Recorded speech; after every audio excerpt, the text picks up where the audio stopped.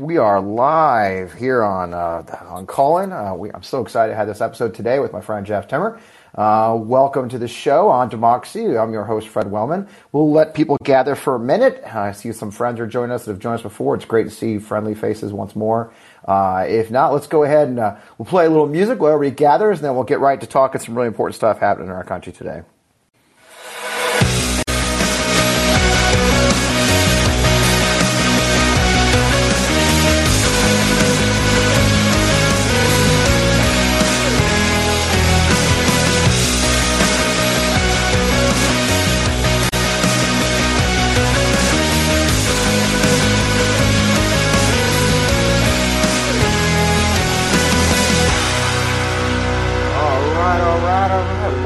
Man, I'm so glad to be on the air with you guys today. It's a happy Tuesday episode of On Democracy. I'm your host, Fred Wellman, coming to you live from the beautiful St. Louis, Missouri suburb on a sunny spring day. Well, it's actually cloudy. Whatever.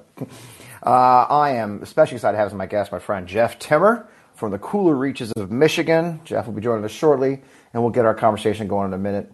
You know, as always, as an admin note, we got a lot of people who've been on Callin before, so I won't go too long. You know, it's a pretty straightforward app. You want to message us, go ahead, make a comment during the show. You could do that. Hit an emoji down there. I love the emojis. They always make me feel warm and fuzzy. If you want to ask a question later, I'm not sure if we'll get to questions or not. Jeff's got a hard stop. He's got things to do up in Michigan, so we have a hard stop in an hour. But if we have time, we'll try to take some questions. If not, we'll get you next time. I'll be doing another episode probably Friday where I'll take everybody's questions so we can have one of those conversations. If you do take your call, you know, unmute yourself on your microphone at the bottom there, and we'll just get right to it. So, you know, what do we got this afternoon? You know, I got to know Jeff Timmer when I joined the Lincoln Project. He was already one of our key strategists and advisors on our political team. He really was key in helping shape our mission, dealing with Donald Trump and supporting our key congressional races. Timmer, as everybody calls him Timmer, I will have to talk about that, Jeff, when we get you on air. Timmer is a co-founder of Republicans Independence for Biden. He's a senior advisor to the Lincoln Project. Political and public affairs consultant. He's advised hundreds of candidates, trade associations, ballot initiatives, and major corporations. He's been doing it a hell of a lot longer than I have. Jeff's a writer, a pundit, a redistricting expert, and was the executive, now an independent. As I mentioned, I've had the good fortune to get to know a partner with Timmer in our 2020 campaign efforts, and we still collaborate to this day. I'm excited to have Jeff on the show to head on what is clearly becoming a wild campaign season. And, of course, especially this week, the upcoming January 6th hearing. So I think, you know what, Jeff, I think we're going to talk today about it's a perfect time to talk about the upper Midwest a bit. I called this episode Northern Highlights. I thought that was pretty clever myself. Been some crazy events surrounding, you've had some crazy events around the signatures for your candidates, qualify the elections up there in Michigan, it's upending races. We have a word, we've also gotten word that a judge was killed by a militia member in Wisconsin in his home, and he had a list including Governor Whitmer there, and that opens up a whole can of worms. And, of course, we just got more details about Pennsylvania Lieutenant Governor, Democratic Senate nominee John Fetterman's health crisis that I think is going to make that race interesting. And then if we had time, hopefully we could talk a little bit about the upcoming January 6th hearings and latest news there. I mean, just a ton of things happening around our democracy. Glad to have someone on the show who knows this stuff better than I do, and that's Jeff. So, Jeff, man, how are you? Good to have you on the show. Fred, thanks so much for having me. I'm so glad to see that you are doing this podcast. You know, for the longest time, I've loved your voice, even before we knew each other. Yeah. I think we got to know each other before Lincoln Project, just through Twitter. I loved your voice. I love the way that you can you just kind of boil things down in this threat that democracy is under, in this fight for democracy. And I'm just so glad to see that you're sharing your voice in this platform as well, because I think it's great. So I'm happy to be here, and you know, you're right. There's so much to talk about. Plus, when the two of us get together, we can get yapping for a while, and you know, things get weird. I start. We had that history. For those who don't know, we hung out in Park City, Utah during the election, and it was high altitude and had liquor. It was quite an adventure, needless to say. So, you know, the march to the fall elections continues this week, Jeff, right? So we've got primaries in California, New Jersey, New Mexico, South Dakota, Montana, Mississippi, Iowa. All today they're going to the polls. And then, of course, we finally figured out the winner of the Pennsylvania Republican nomination. So we'll talk about all that. But let's talk about right up top. I really do want to talk about this. The reason I called you originally was that, you know, people kind of miss this story. There's so much craziness going on. I'm really curious to talk about this petition signature debacles that are occurring up in Michigan, because we had the candidates. I'll read this, and they've had a couple of petitions where the fake signatures are appearing on these ballot petitions. And the latest version of Ballot Initiative to Fight Voter Fraud, which is incredibly ironic, had 20,000 fake signatures on it. And this is just days after the state's Bureau of Elections and Board of Canvassers disqualified 5 of the 10 Republicans running for governor, including frontrunners James Craig and Perry Johnson, after discovering thousands of signatures of petitions they circulated to qualify for the ballot were fraudulent. Bureau of Elections identified 36 petition circulators who submitted at least 68,000 fraudulent signatures in the gubernatorial primary, as well as 9 other contests. So it's crazy, man. What's going on up there with all this? Well, it kind of, when you look at the face of it, and if you're watching from the outside, it appears that there's just a lot of incompetence, right? Right. You've got all the, but what it really is happening here is massive amount of criminal election fraud. It's not just that these candidates turned in fraudulent signatures, fake signatures, and didn't make the ballot. They've been referred to the Attorney General's office for prosecution. Initially the circulators, but the investigation could yield connection with people inside the campaign. You know, these signatures weren't gathered independent of the campaigns. These people were part of the campaigns, even if they're a separate company who's hired as a vendor.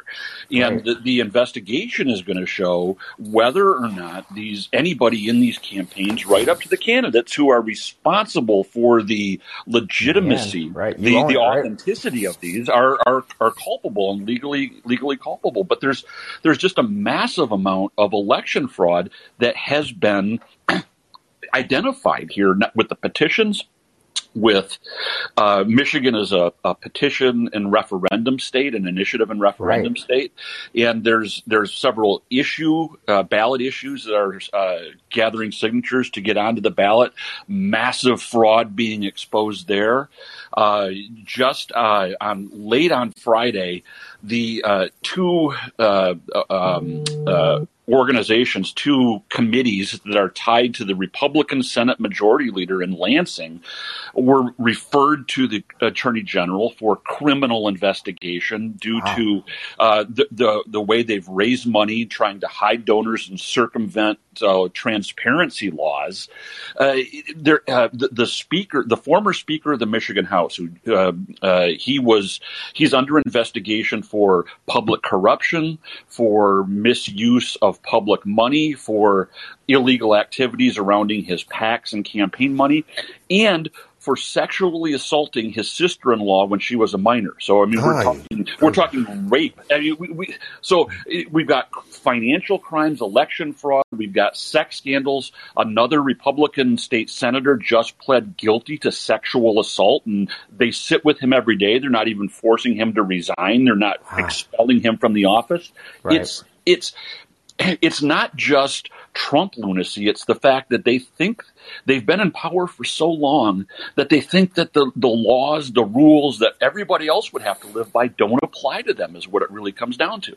Right. Now, how do you think, how is it being taken by voters? I mean, obviously they have been in power. The GOP's held how long have they held the House and the Senate there? It's quite a while, right? The House for most of the last 3 decades, the Senate for 4 decades. Since people think of Michigan is largely over time been a Democratic state, but it become a purple state, certainly in the presidential race.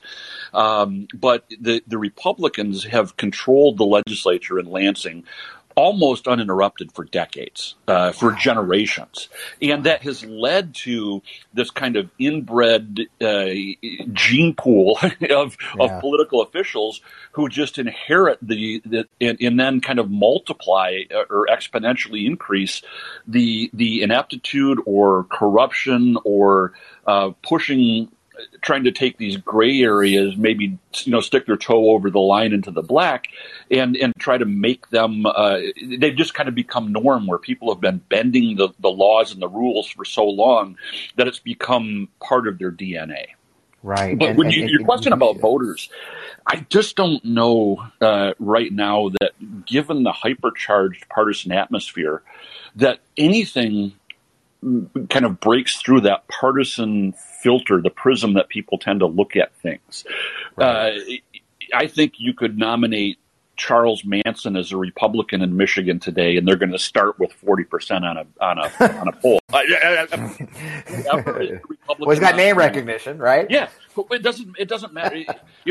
If the Michigan Republicans could somehow nominate Fred Wellman, who may or may not have ever set foot in Michigan, I don't know, right, and put you on the ballot this fall, you're going to get 40%. I would get 40. Well, I might not because they really hate me, but a lot of just about if they nominated a ham sandwich, they would get 40% of the vote.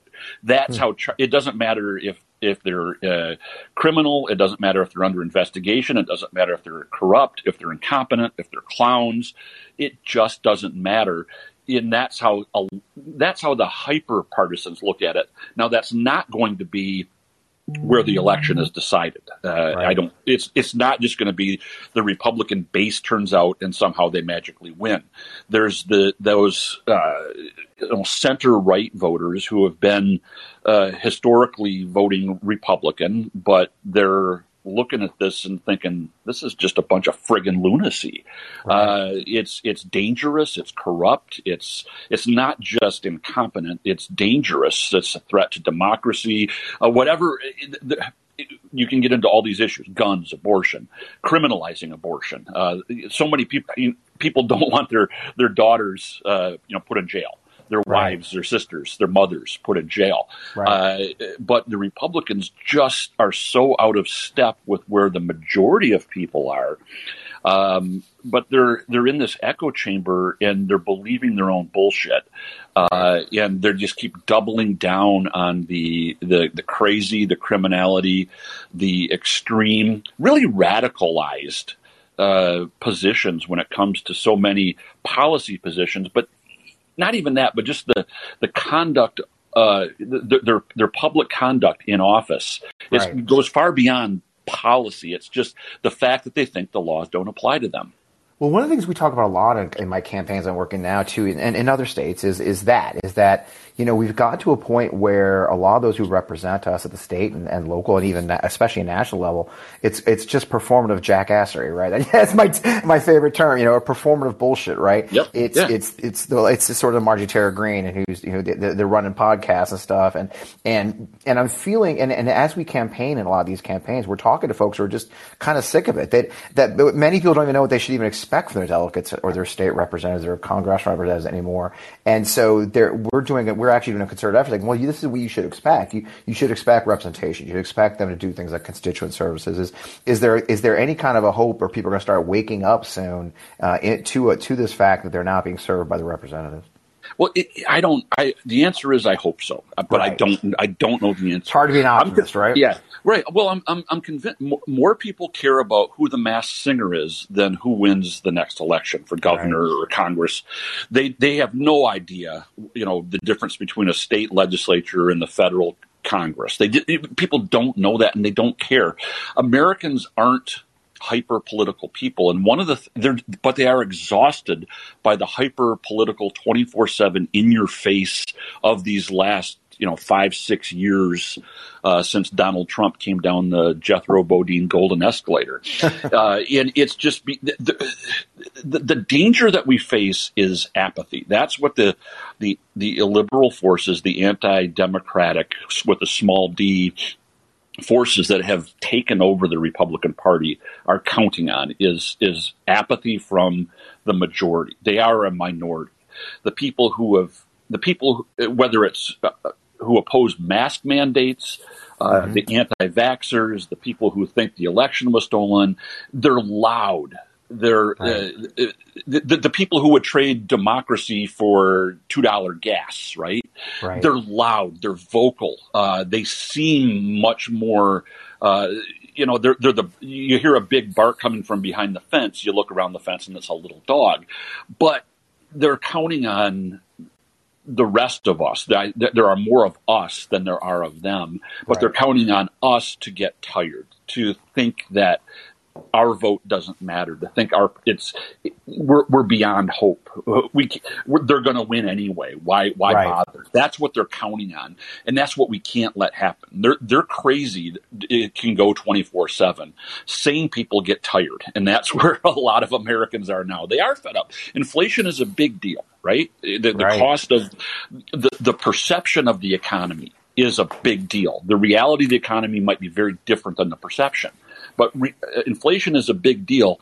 Autocratic Republicans are a bigger deal. I'm not willing, and I don't think most Americans are willing to trade freedom and liberty for cheap gas, as if the federal government fixes gas prices. Right. And I think this is a good time to talk about that next issue, right? So in that same way, we are also facing some actual violence. We're facing actual threats, physical threats. I mean, as you know, we're Lincoln Project veterans, so death threats are sort of kind of cool. It's kind of our jam. I get some amazing threats. I'm always being threatened with the exposing the truth about me, and I'm not great. It's all on the internet, but but we are actually seeing violence. I mean, I think if you remember, I think we're both old enough. I may be older. Remember the violence of the '60s and the late '60s when I was first born, and then in the early '70s where we had assassinations. Now here over there in Wisconsin, we had I would call a terrifying story of a former circuit judge, John Romer, who was found hogtied and murdered in his home. And the killer was found there with a self-inflicted wound, right? He's a militia member. He had a list, right? And on that list was other political targets, to include Governor Gretchen Whitmer, who's already faced violence, threats, and then even Mitch McConnell's on that list. I mean, do you think we're entering it feels like we're entering in a very dangerous time? I do, and I remember back. It was July of 2020. It was one of the first times we met on Zoom. We did a call, you and I, and a whole bunch of others. Yeah. NatSec retirees. Yes.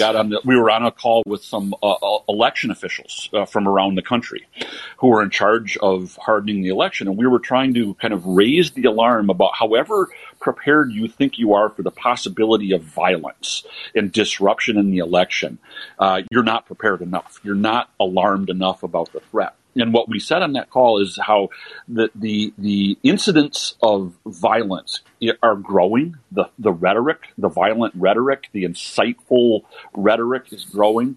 And after January 6th, I remember other conversations where we said violence is going to become more commonplace in the 2022 and 2024 election, almost normalized, where we're going to have to start to expect that people are going to show up with guns at polling places, where they're going to walk into government offices and threaten. God forbid, take some kind of violent action. But I think it's only a matter of time, and the rhetoric is so insightful from so many different people. Michigan, are you listening? Get the governor.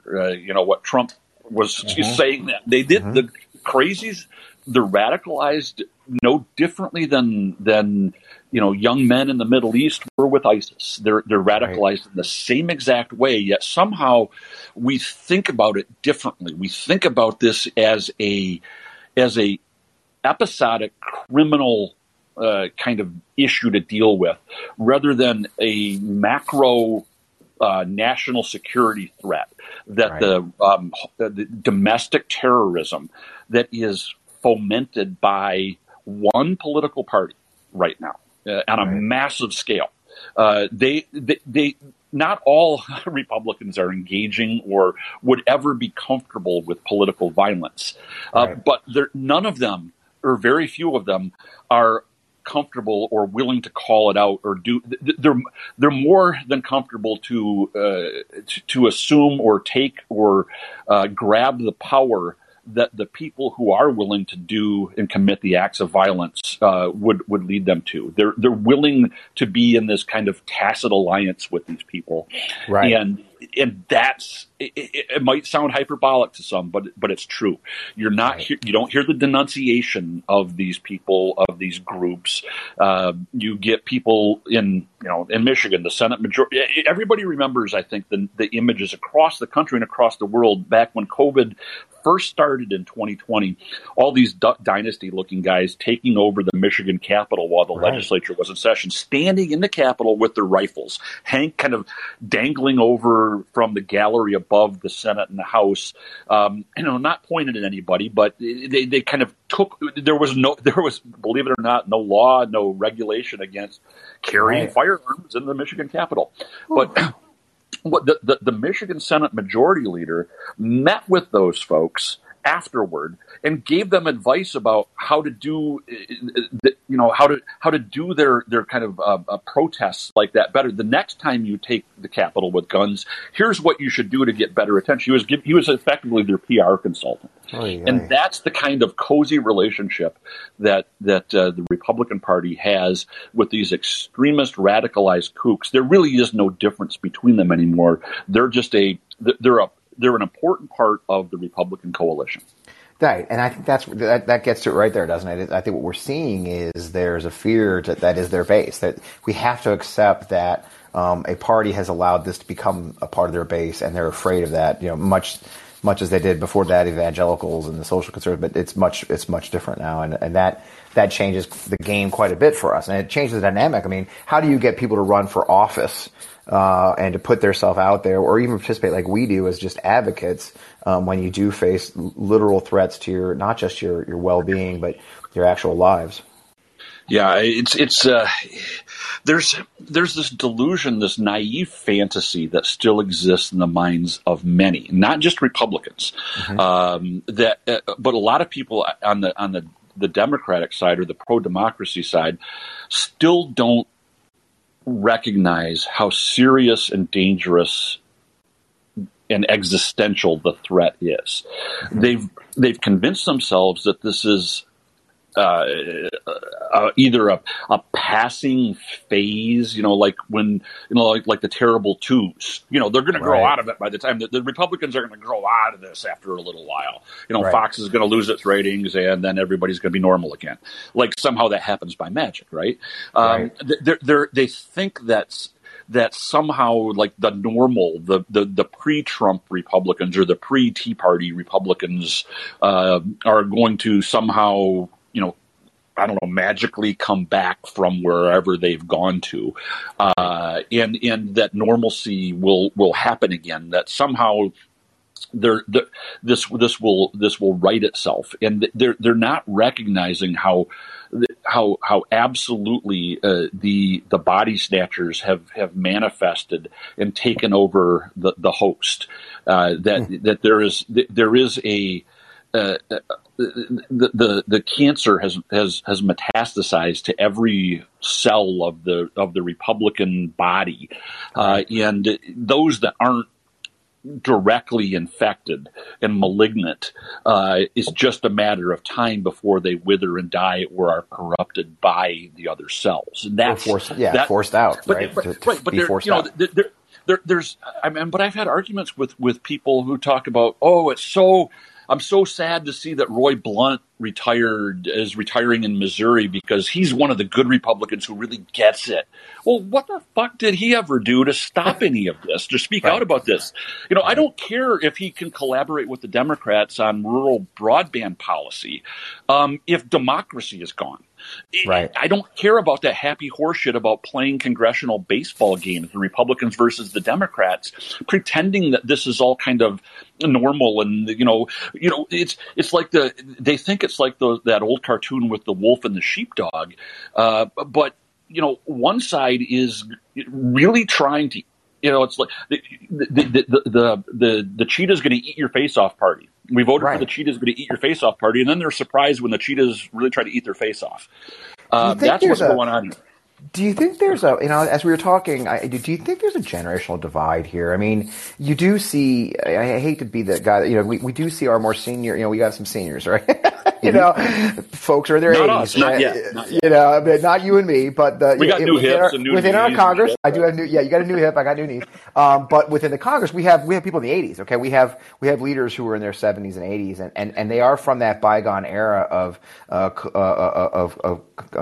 colloquialism or whatever you want to call it. The collegiality of a different era, to include Mr. Biden.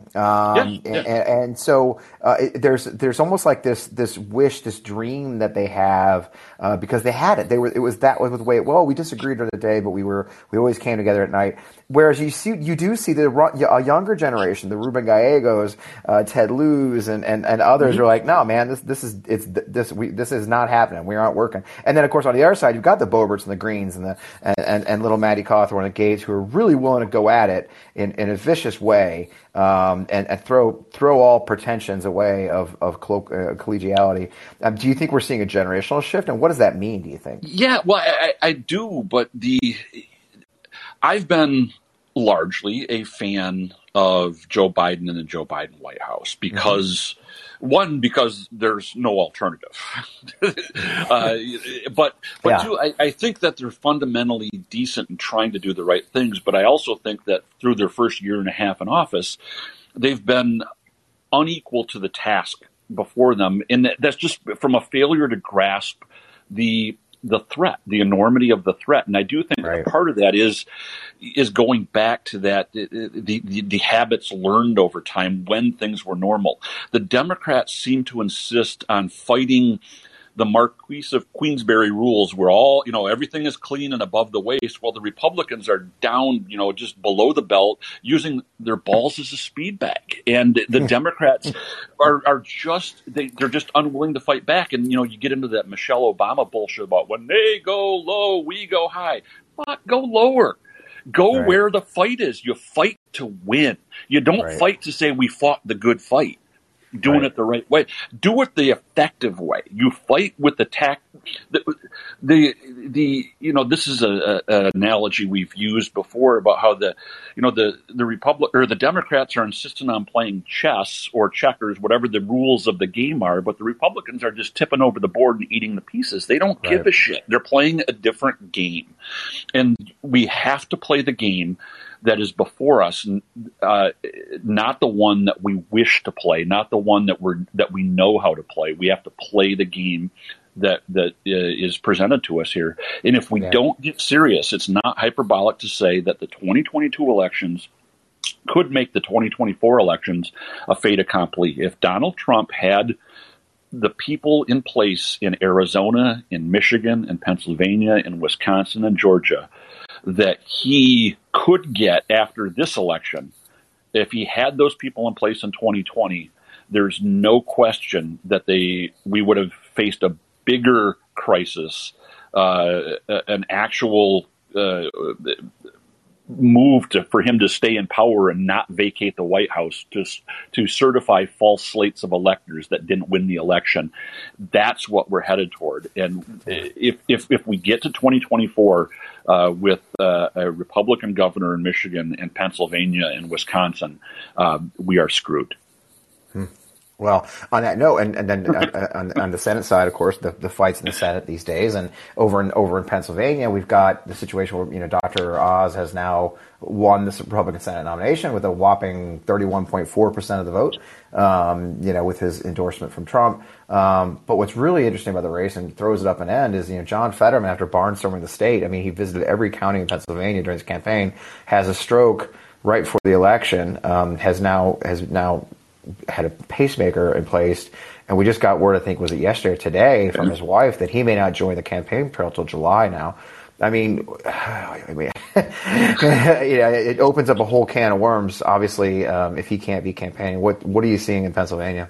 Yeah, Pennsylvania is clearly one of the big shiny objects in the battle for the Senate, and it really is a kind of a great example of the power of Trump and the Trumpification of the Republican Party.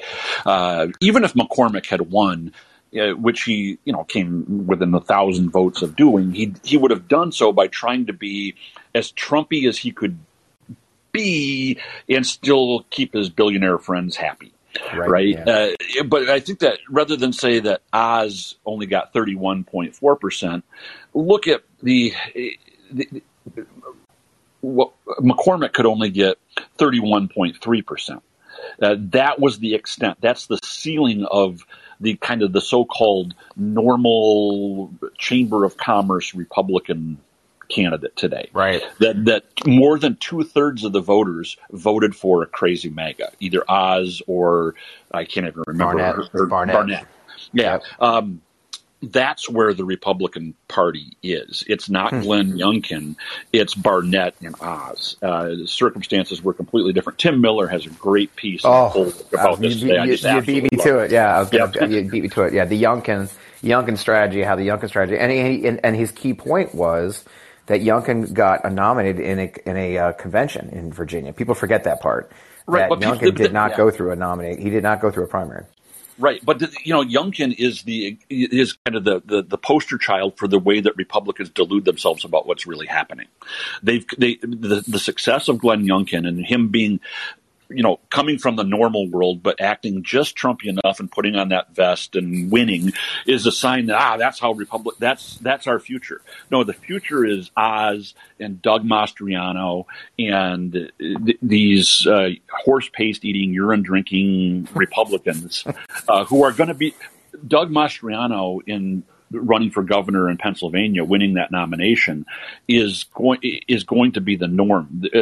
Doug Mastriano was going to win the Republican primary in Michigan and in Wisconsin and in Arizona, right. And that's who those people are going to be the face of the Republican Governors Association and of the Republican Party, no matter how much they're sitting in Washington with their pinkies up thinking that things are going to be normal. They've got a bunch of loons. The Republican Party has become the Pride Lands after Simba leaves and Scar and hyenas take over. And the people in their ivory towers, the consulting class and the professional class of Republicans are still pretending otherwise, or they're just cashing in while they can. Right. I mean, that's the key, right? They're fighting. Jeff Rowe, of course, was a big part of Jeff Rowe had Youngkin. Jeff Rowe had, if those don't know who Jeff Rowe is a Republican strategist who is notorious. I mean, he's truly notorious. I'm from Missouri. He's the it boy these last few cycles. Yeah, and Jeff, yeah, he is. Guy. He cut his teeth here in Missouri. He's sort of infamous in Missouri because in a campaign at the state level, I believe it was Secretary of State, one of the opponent commits suicide. His running campaign ads, he was tied to the actual opponent actually committing suicide. So he's got a bit of a notorious history. He was Ted Cruz's strategist, and now he's really the it guy right now. He had Youngkin, he had McCormick, he has here in Missouri, he has Eric Schmidt. He's really his company Axiom Strategies is everywhere. And they're riding high. I mean, he's grown from 4 people to 30. I think it's just unbelievable how successful they're doing in navigating this. And what I think interesting too, Jeff, along those lines is, here in Missouri, there's freaking 6 people run for Senate. You're seeing a breakdown of the discipline. Even in Marjorie Taylor Greene's district, she had 6 opponents in the Republican Party. And there was a time when the Republican Party, I think when you were, executive director in Michigan, there was maybe 1 or 2 could they controlled the party controlled these primaries and who got in and who didn't. It really isn't that way anymore, is it? It's not there's a tremendous amount of cannibalism on the Republican side. There's so much attention paid to the fight between Democrats and Republicans and owning the libs. That's what the Republicans seem to live for. Right. But the Republicans, they feast just as much. They hunger just as much for the fight itself, and they fight themselves as viciously and as gleefully as they fight the Democrats. They kind of they operate in a survival of the fittest, like the movie Highlander. There can be only one. There's no room for Marjorie Taylor Greene and others in the congressional limelight. There can be only one. That's Lauren Boebert and Marjorie Taylor Greene are fighting for the same turf, and one can't win if the other survives. That's the way they look at it. Right, it's kind of right. bad analogies here. It's Harry Potter and Voldemort. One has to. That's how they look at not only Democrats but their opponents within their own party. Anybody who's not them is a threat. And they live for they seem to live for the controversy, for the fight, for the chaos. They feed on the darkness, and that's really these people are not fringe in the party. No matter how much some in the media, in the donor class and consulting class like to pretend, they are the mainstream of the Republican parties. The Mitt Romneys are the fringe lunatics in the Republican Party. They're the ones who are completely unrepresentative of anybody else in the party. Anybody who stands up for normalcy, for the rule of law. And I'm not talking about behavior when I say normalcy, like, it's not about, it's mean tweets. No, it's not about mean tweets and civility. That's part of it, but that's not the core of the issue. These people live to create chaos, and anybody who doesn't look to destroy, to oppose, to combat is a rhino, is weak, is going to be trampled and chewed on by the hyena pack. Yeah, and then circling back to what we talked about in our last segment about the fight, right? And the fight, I'm an old soldier, so we talk about quite a bit. You may not get a vote in the way people talk about the culture wars. That's the pink in the air term for these kind of issues, right? But I know war. I was in Desert Storm. I did 3 Iraq tours. I invaded Iraq twice, unfortunately, and I spent most of I was a planner in the Army. That was my job. So when I wasn't actually in war, my job was to actually write plans to be prepared for war.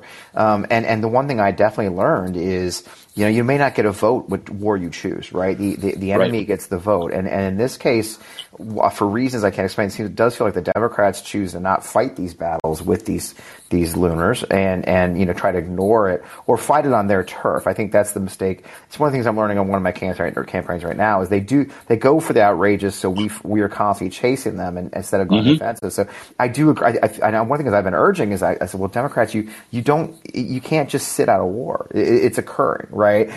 You've got to fight on your own terms. You have to go on the offensive, decide what your points are going to be and all. And it just feels like too often lately, and it does lay as a segue. I know it's discussing the January 6 hearings, but it just feels like too much. The Democratic Party, especially, they just aren't coordinated. They're not putting together their forces, and they're not creating coalitions to go on the offensive. They just think if they ignore the war, kind of like on Twitter where people always tell us, well, don't share Marjorie Taylor Greene's video. You're helping her. Like, you're helping amplify okay, well, Donald Trump. yeah, it's like, no, ignoring him is actually helping him because there's an entire other communications ecosphere that's occurring. It was like Youngkin in Virginia. Remember, Jeff? He would say one thing on normal TV and a entirely different thing on Bannon, right? And by ignoring that, we are missing what's occurring. There's a guerrilla war going on, and we're sitting it out. I mean, is that? I think you probably urge similar things to your folks you talk to. Yeah, I'm hopeful that these January 6th committee hearings will be something other than what I fear they will be. Right. And I have zero confidence in a congressional committee being able to pull off the kind of programmed, scripted theater that is needed to captivate and change public attitudes and perceptions. Yeah, that's what I fear, that they've waited so long, and the stakes are so high that they have no ability, and they're not programmed. They're just not equipped to dealing with the enormity of the issue. And I think there are people involved who clearly get it. Like a Liz Cheney gets it, but I just really fear that it's still the Democrats are in control of this process, and I think their hearts are in the right place. I think their minds are in the right place. I just don't think their skill set is in the right place. And I fear that they still, by and large, do not recognize the enormity of the threat. If Donald Trump and all of those people who were involved in the criminal conspiracy up to the November 2020 election and since the November 2020 election are not held to account, then we have no accountability and we have no real rule of law in this country any longer. And we did not have any idea how fragile the whole foundation of our democracy was. If one party, one faction, one major faction just decided, hey, we're not going to participate any longer in that. Right. That was all it took for everything to come to a grinding, screeching halt. And we've become kind of victims to this narrative of, midterm elections go against the party in power in the White House. Historically true, right? But the Democrats seem to be doing nothing to recognize and try to change that. That's the thing. They just seem just like, all right, that's our fate. Right. Okay. Declaring defeat before the battle's joined. Democracy is under attack, and we either fight back or we don't. And that's what and they're fighting back in ways, and they want to, but they just aren't collectively capable or individually willing or capable of pulling it off. And so, like I said, I'm very hopeful that the January 6th committee hearings will produce those kind of bombshell galvanizing moments, the way like John Dean testifying did in the Watergate hearings or something like that. But wow. I fear that we're so far beyond that that most people are going to tune out because we've allowed the narrative to be taken over by the losing side. It's kind of like the Civil War, right? The whole history of America since the Civil War has been largely written and dictated by the losing side, by the Confederates. And the Republicans lost in 2020. They are the distinct minority in this country. The people who believe and think the way they do about not just policy issues. They're in a minority on most policy issues, but they're also in a minority when it comes to their attitudes and their belief in democracy and the rule of law. But they are able to they're able to punch way above their weight because they are all punching together, and everybody else kind of collectively just isn't up to the task. And that's what I fear with this, that we're just beyond the ability. People have tuned out whatever these January 6th hearings have through their partisan filters or the filter that I said earlier, that they're just so goddamn tired of all this constant politics and this who did what January 6th. They're just tired of it. Even the White House and the Democrats on down from the White House to every local municipality in office have failed to make the attack, the attempted overthrow of the government, by the president and his party, have failed to make that an organizing principle in this country, and instead we're fighting on gas prices, and that's on them, not us. That's on us, not them. They're playing the game that they always play. Republicans win races that they're not supposed to win because they can always count on Democrats to be Democrats, and that's respond. They can they're going to play the game that the Republicans expect them to play, and so far the Democrats are doing everything according to script that the Republicans set. The Republicans are on offense. The Democrats are always on defense, and that's how I learned to run campaigns in the Republican Party over 30 years. We could always count on the Democrats to be Democrats, and I'm watching the Democrats be Democrats, and I'm admonishing the Democrats privately and publicly, stop being Democrats, act like Republicans, listen to us, listen to me, bring us in before it's too late. I'm not just looking to make money. I want to save democracy. So this isn't I'm not looking for clients. I'm looking to offer, and there's a whole lot of us who are willing and able to roll up our sleeves and be in this fight. We're in this fight for democracy, but these campaigns need to listen to us before it's too late. Yeah, and that's the thing. I mean, I think getting it, and that's that coordinated campaign, right? What the Republicans have always been very good at is using a coordinated communication and a messaging system to make sure everyone's in the same sheet of music. You see it demonstrated so quickly, so often, right? Where I've been telling a lot of people I talk to with the Roe leak. Within hours, I think the first guy to come out within about 6 hours was Mike Huckabee on Fox saying, well, what the real issue here is this outrageous leak. It's the leak. And then within hours, every pundit on TV was saying, oh, it's outrageous leak undermines institutions. McConnell was saying, look, we don't know what's in the thing, but this leak, they're very, very good at getting their messaging straight, distributing that message to multiple outlets and multiple surrogates, and having that message pounded and pounded and pounded, and then moving back. They're already on message like, oh, it's the inflation. We got to go back to inflation. And so you're constantly, I think I say it a lot, if people follow me, I say, the 3 Ds, right? Deceive, divert, divide, right? And that's what they do. They deceive us about what's going on, divert our attention. Oh, look, it's the leak. Oh, look, it's inflation. And then divide us. Oh, they don't care about your problems. They don't care about your inflation. They're worried about this or that. So and again, the Democrats do tend to keep playing defense. They don't step up to the fight. They still refuse to come up with a coordinated messaging campaign and system. They refuse to use voices that could be surrogates for them, if you will.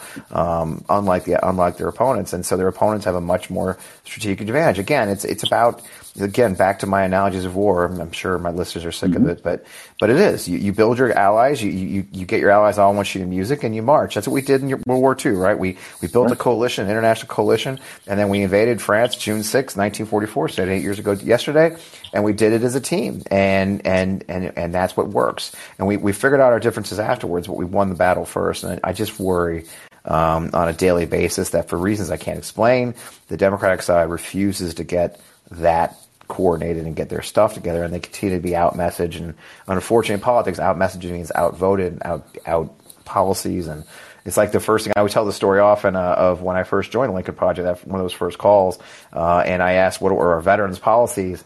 And Wilson, I think it was Rick Wilson, said, "Oh yeah, we don't do policies. We do winning and losing, because your pretty policies mean nothing if you lose." They're like, "Oh, that's a really good point." Right.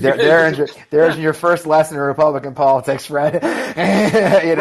He's right. It's like you got to win the election, and win the election, you got to do what you got to do to win. And unfortunately, I think too often our colleagues on the Democratic side are more interested in their pretty policies and losing with valor than actually winning the battle.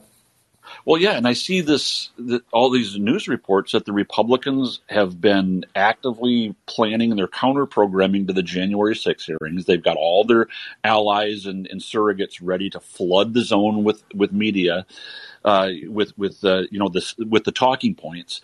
And whatever the Democrats and the Liz Cheneys have programmed and prepared, I'm far more confident, just based on my the history and the proven success of the Republicans to pull off this kind of strategy versus the January 6th committee and the Democrats to pull this off, because they really never have.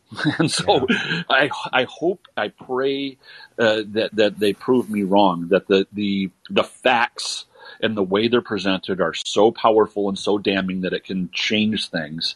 But when it comes to the tactics of this battle that we are in, I know the expert tactical abilities of the opponents, and I fear them because they've demonstrated for decades in elections in states all across the country, in major issue battles and judicial battles, whatever it is, the Republicans, the right, the conservatives are better at these the winning these battles in punching above their weight, winning campaigns and in times when the math is against them.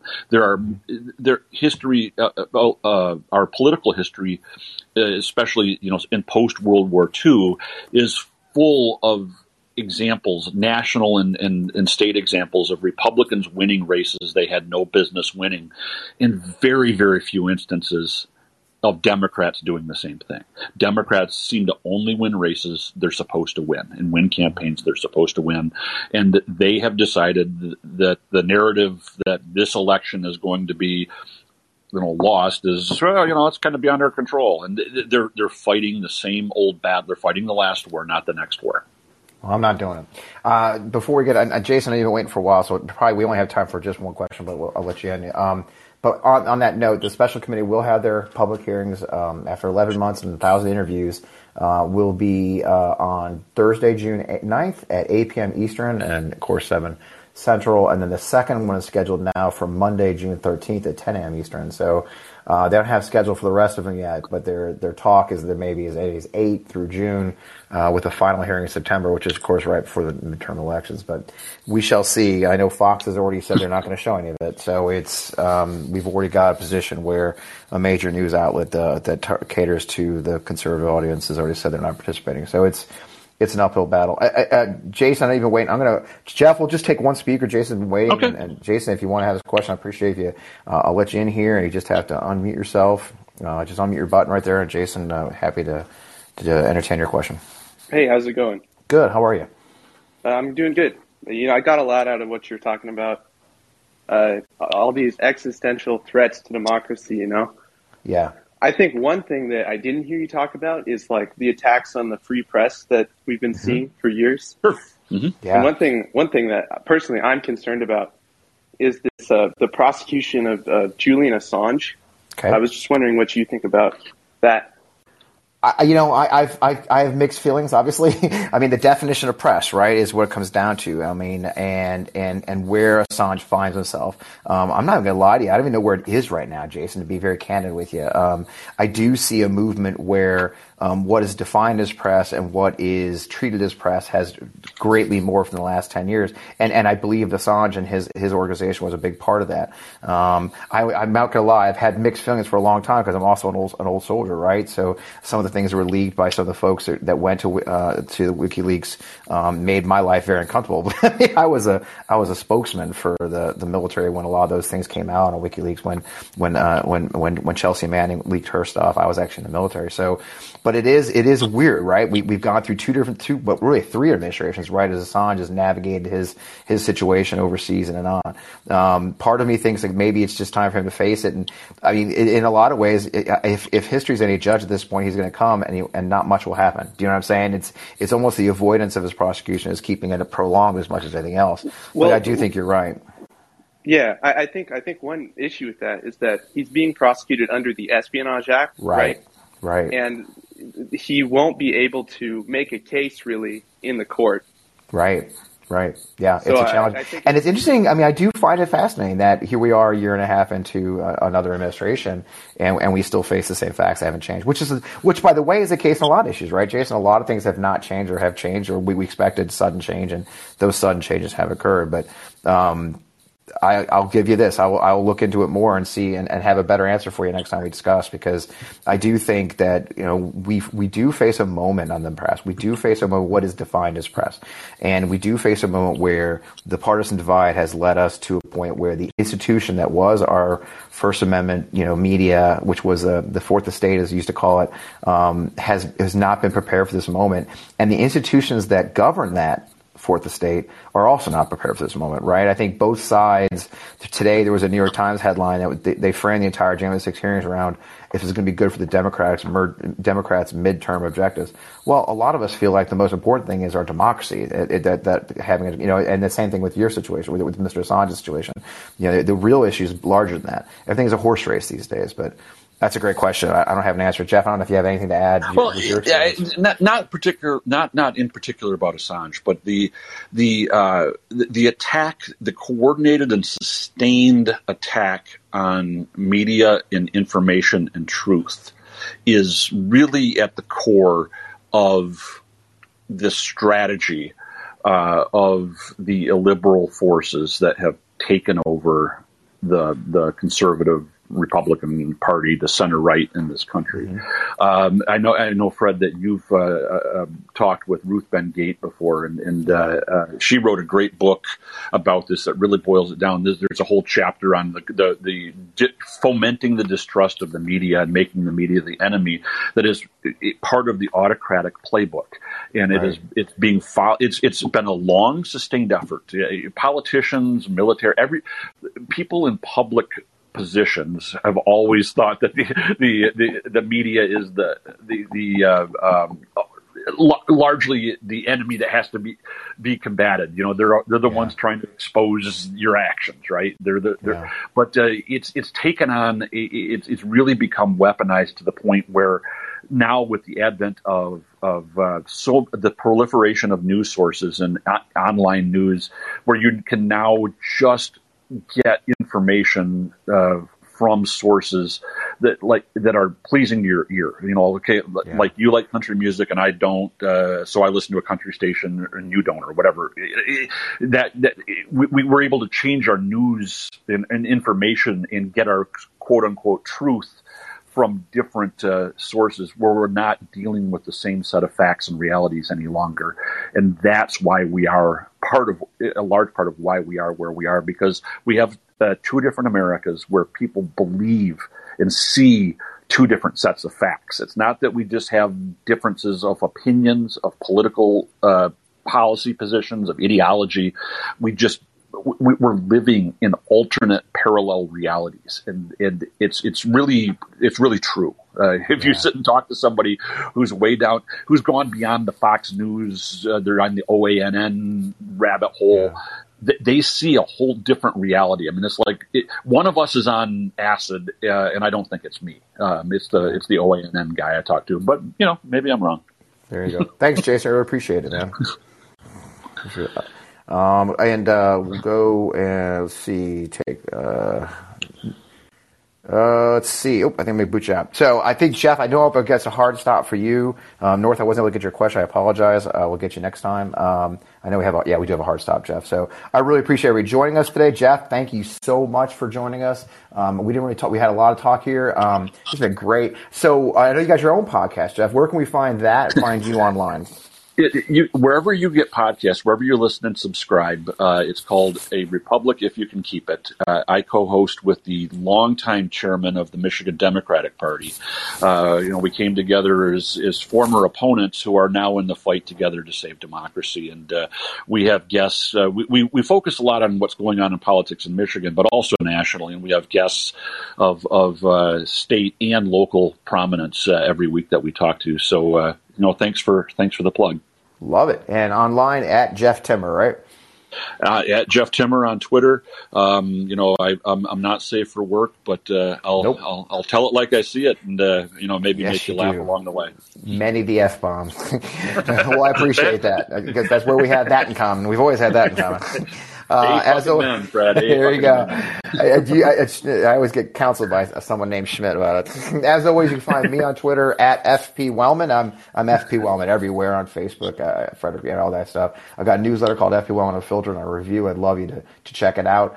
Great read, by the way. It's just a great read. It really is. And barely has anything to do with politics, but it's that's my newsletter. So this podcast, of course, is available right here on Colin, and then we'll publish on Apple and Spotify. So we'd love you to join us there too, and maybe if you download or tell your friends about it. We'd love reviews there. Tell your friends about the show. If you like the show, we are getting up and running. This is our 5th episode officially, and we'll be doing it more regularly as we go forward. So I hope you tell your friends and you subscribe to the show if you're not already subscribed. Thanks for joining this episode of On Democracy, and we'll return again probably Friday, and we'll take some questions. With that, thank you for joining us. Jeff, have a great day. Good luck the rest of your day. Thank you for joining us today, everyone. We really appreciate you.